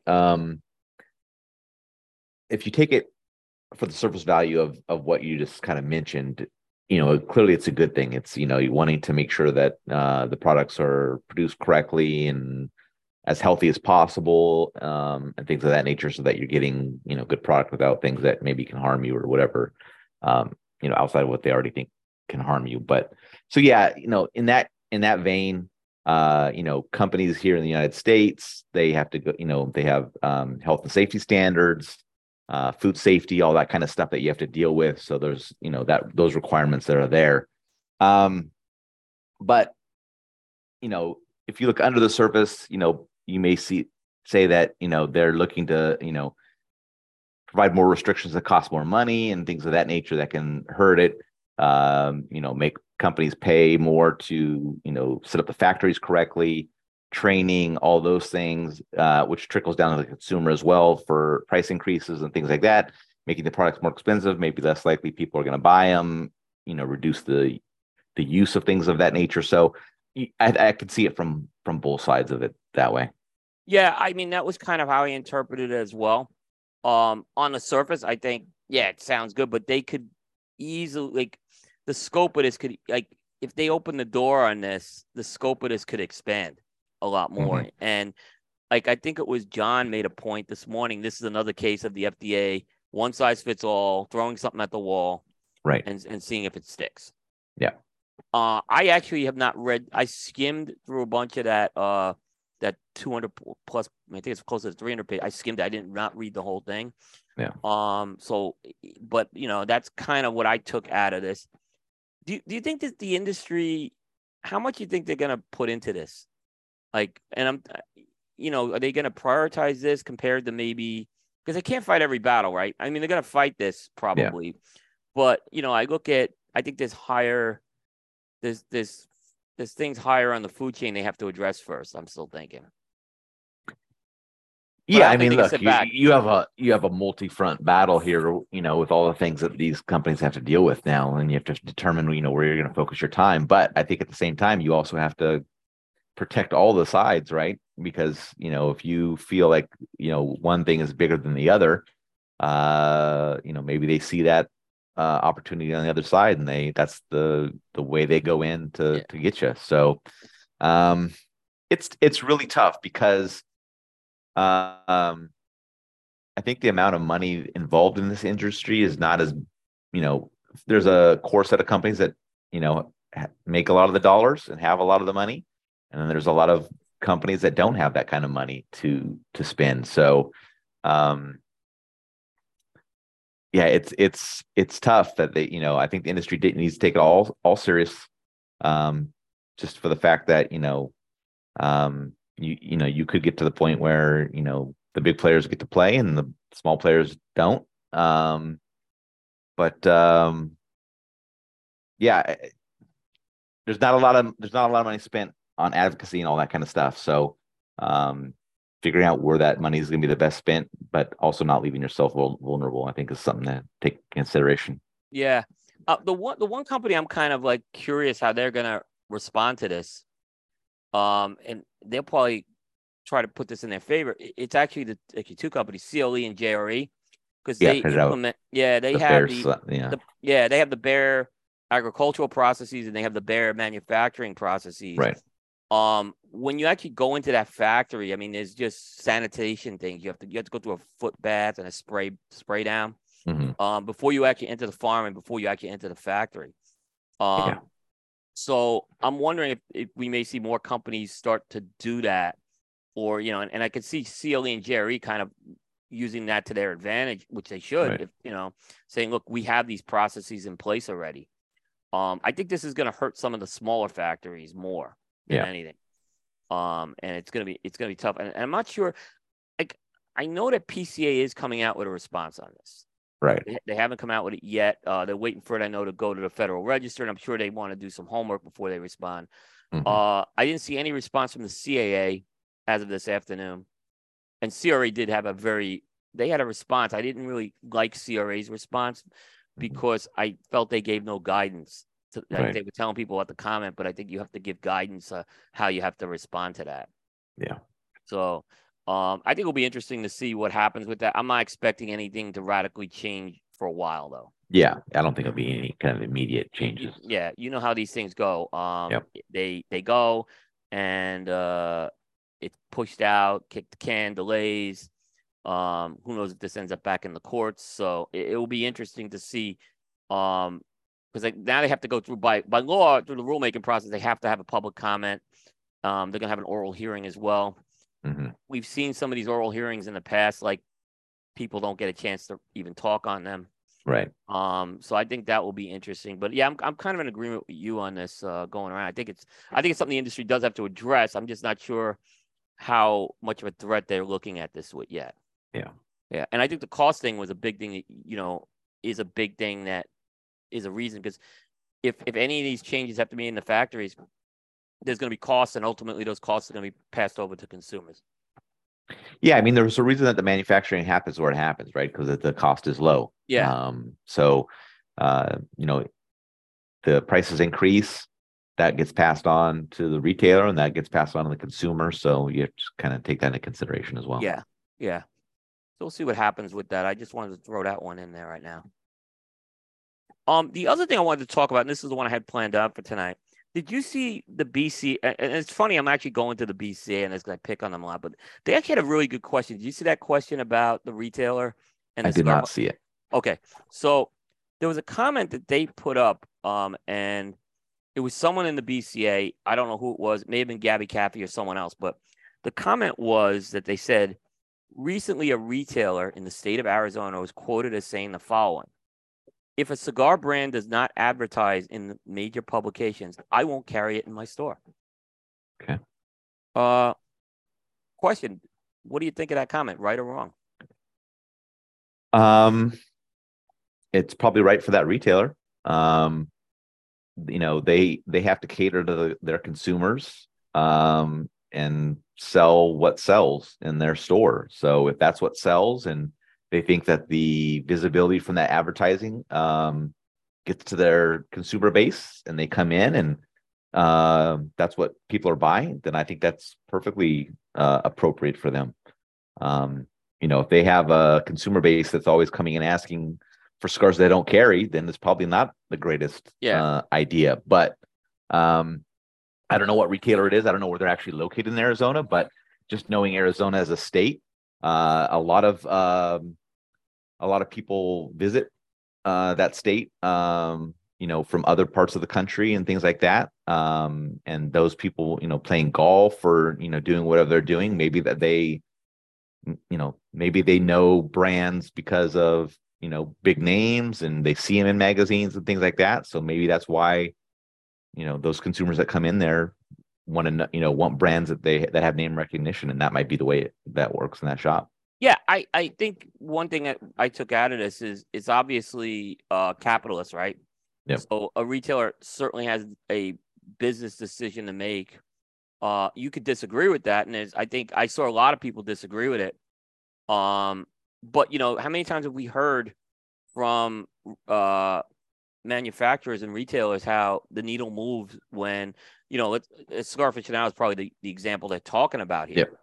How many times have we seen that? I saw my son when they come in with the top 25 list. I mean, we hear it over and over again. So I can kind of understand it. Now, I can understand other retailers, other manufacturers being sore about this, who they don't have advertising in print magazines, being upset about them. Right. I thought there was a little bit of hypocrisy, though, with the people who disagree with this. Mm-hmm. Right. So, first of all, how many of these companies would give their left arm to forget the ad, but to get into Cigar Aficionado? Yeah. Or if they can afford to advertise in cigar, how many would give their left arm to go do that? Yeah. Yeah. So that's the first thing. And how many of these companies have kowed to Cigar Aficionado, giving them exclusives? Or giving the shelf talk. How many times have we seen the shelf talkers? And online media is almost always left off most shelf talkers, right? Right. So to me, I'm like, all right, if you're upset about that, don't feed that behavior. And I've said it. I don't think there's a company that wouldn't do it. Yeah. I think given the and I've seen companies, I've seen it. You've seen it, and I've seen it. Yeah. Like I have relationships with a company for years, and then all of a sudden, yeah, something goes into aficionado, and I'm like, well, what about me? Well, I can't talk to you about that. I'm like, Yeah. yeah. I mean, but you can understand, I guess, certain companies being upset about this, right? Do you think this is a problem caused from the retailers or the manufacturers or both? I don't know that I necessarily see it as a problem at all. I mean, Yeah, wherever this retailer is located, maybe there's another shop that's in the yeah, same area that's more of a boutique focused. And if the base of consumers is big enough and there's a contingent that's a boutique smoking population, they just don't visit the shop that's a high brand named focused shop, and they go to the one that's a boutique shop and they get all the brands that they want at that shop. And that maybe that retailer does great business as well. yeah, So, there's a space for everybody. There's no reason that somebody should tell a business owner, what they should sell, how they should run the shop, all those things. Like it's their business. They can do what they want. If it doesn't work, they go out of business or they adjust or whatever it is. So if they're making the money that they want to make doing that, then more power to them. And, if there's another retailer in the area that, caters to the other side, then you can go there and spend your money that way. I mean, consumers can speak with their dollars. So that's the way to vote for them. They can disagree with the other retailer as much as they want. They don't have to spend any money there. yeah. No, I think I agree also with that one. I look at the Dallas area, right? You have like obviously a big CI place, right? Yeah. I don't think they have that policy, but Right. certainly you can find those big brands. Then you have guys like Jay Davis, who I think have a mix of both. Right. You can certainly, if you want to get Fuente, you're going to get your Fuente there, but he's got a lot of very craft type boutique cigars in that store as well. Mm-hmm. And then you have on the flip side Underground, Yep. which is totally on the boutique side, and they're focused on a lot of small bag stuff and small bag. Yeah. They're at a big festival this weekend, so I think as a consumer, you could be upset by that comment, but you have a right. But this doesn't mean that you don't have other options to spend your money there. Yeah. Yeah. So, yeah, I kind of agreed with that piece. I mean, I mean, again, I don't think this is a widespread problem, but I thought it was an interesting scenario, certainly to say the least. Yeah. All right. I think we're at the end here. Is there anything else? No, I think that's it. All right. So I'm gonna keep the contest open tonight, and I'll look tomorrow. But again, if you want to get in the contest, you haven't, just put in for that Metallica gift pack. Just put in the comments in the live stream. It has to be in the live stream. Hashtag Metallica, a Metallica song you'd want to pair with a black and whiskey and a black and cigar. There's no wrong answer with that as long as it's a Metallica song, and as long as you hashtag it right with Metallica. And depending on the answers, I have a few of these prize packs I'll give away. And they'll probably be open on the website tomorrow. I am looking for some more answers, but you can get in on the website as well, and you'll get 3 times the chance to win. Two double chance tonight, and 1 chance on the website. We've been doing this on the Tuesday show, and it seems to work out pretty well. So nice. All right. No show next week. I'm traveling to the Great Smoke. Yep. The following week, we have the Amendola Boys on. Mm-hmm. So they'll be returning to the show. That will be on the 23rd. And then Bear and I are doing a show on Tuesday. Special edition 137. We'll be doing the Alec Bradley Mount Rushmore as we kind of put a close to the Rubin era in Alec Bradley. Yeah. So yeah, Bear and I will be picking our Mount Rushmore cigars for Alec Bradley, and probably talking all about Alec Bradley's sale and stuff like that. So, Right. That will be on Tuesday, and then, like I said, no show on Thursday. Oh, and then Monday night, we're gonna have Hector and John on Jukebox. We're actually gonna be recording the show over the weekend. It is our Battle of the Bands 80s albums. So Nice. we'll be doing a draft, and then we put them into a bracket, because that's, instead of doing, I'm not a basketball March Madness guy, so we'll do a music one. And by the way, I had Metallica as my top pick of the 90s. We did 90s last year, and it made the Final Four. So Hector won it last year with Nirvana. Mhm. So, but the draft order is John's got the first pick, Hector's got second, Dave's got third, and I got last. So we'll right. see what happens with that. Yeah. Yeah. And yep. So I'm sure Hector will have a lot to say as well. Yep. And I think that's it. Yeah. All right. Again, thanks to the Drew State guys for setting this up. Thanks to Rob as well. That was a fun Yeah, interview. absolutely. A little different. Thanks to our audience, of course, for being there. That's going to wrap up Primetime episode 259 into the annals of history for Thursday, March 9th, 2023. We'll see everybody next time. Take care, everybody. See you guys.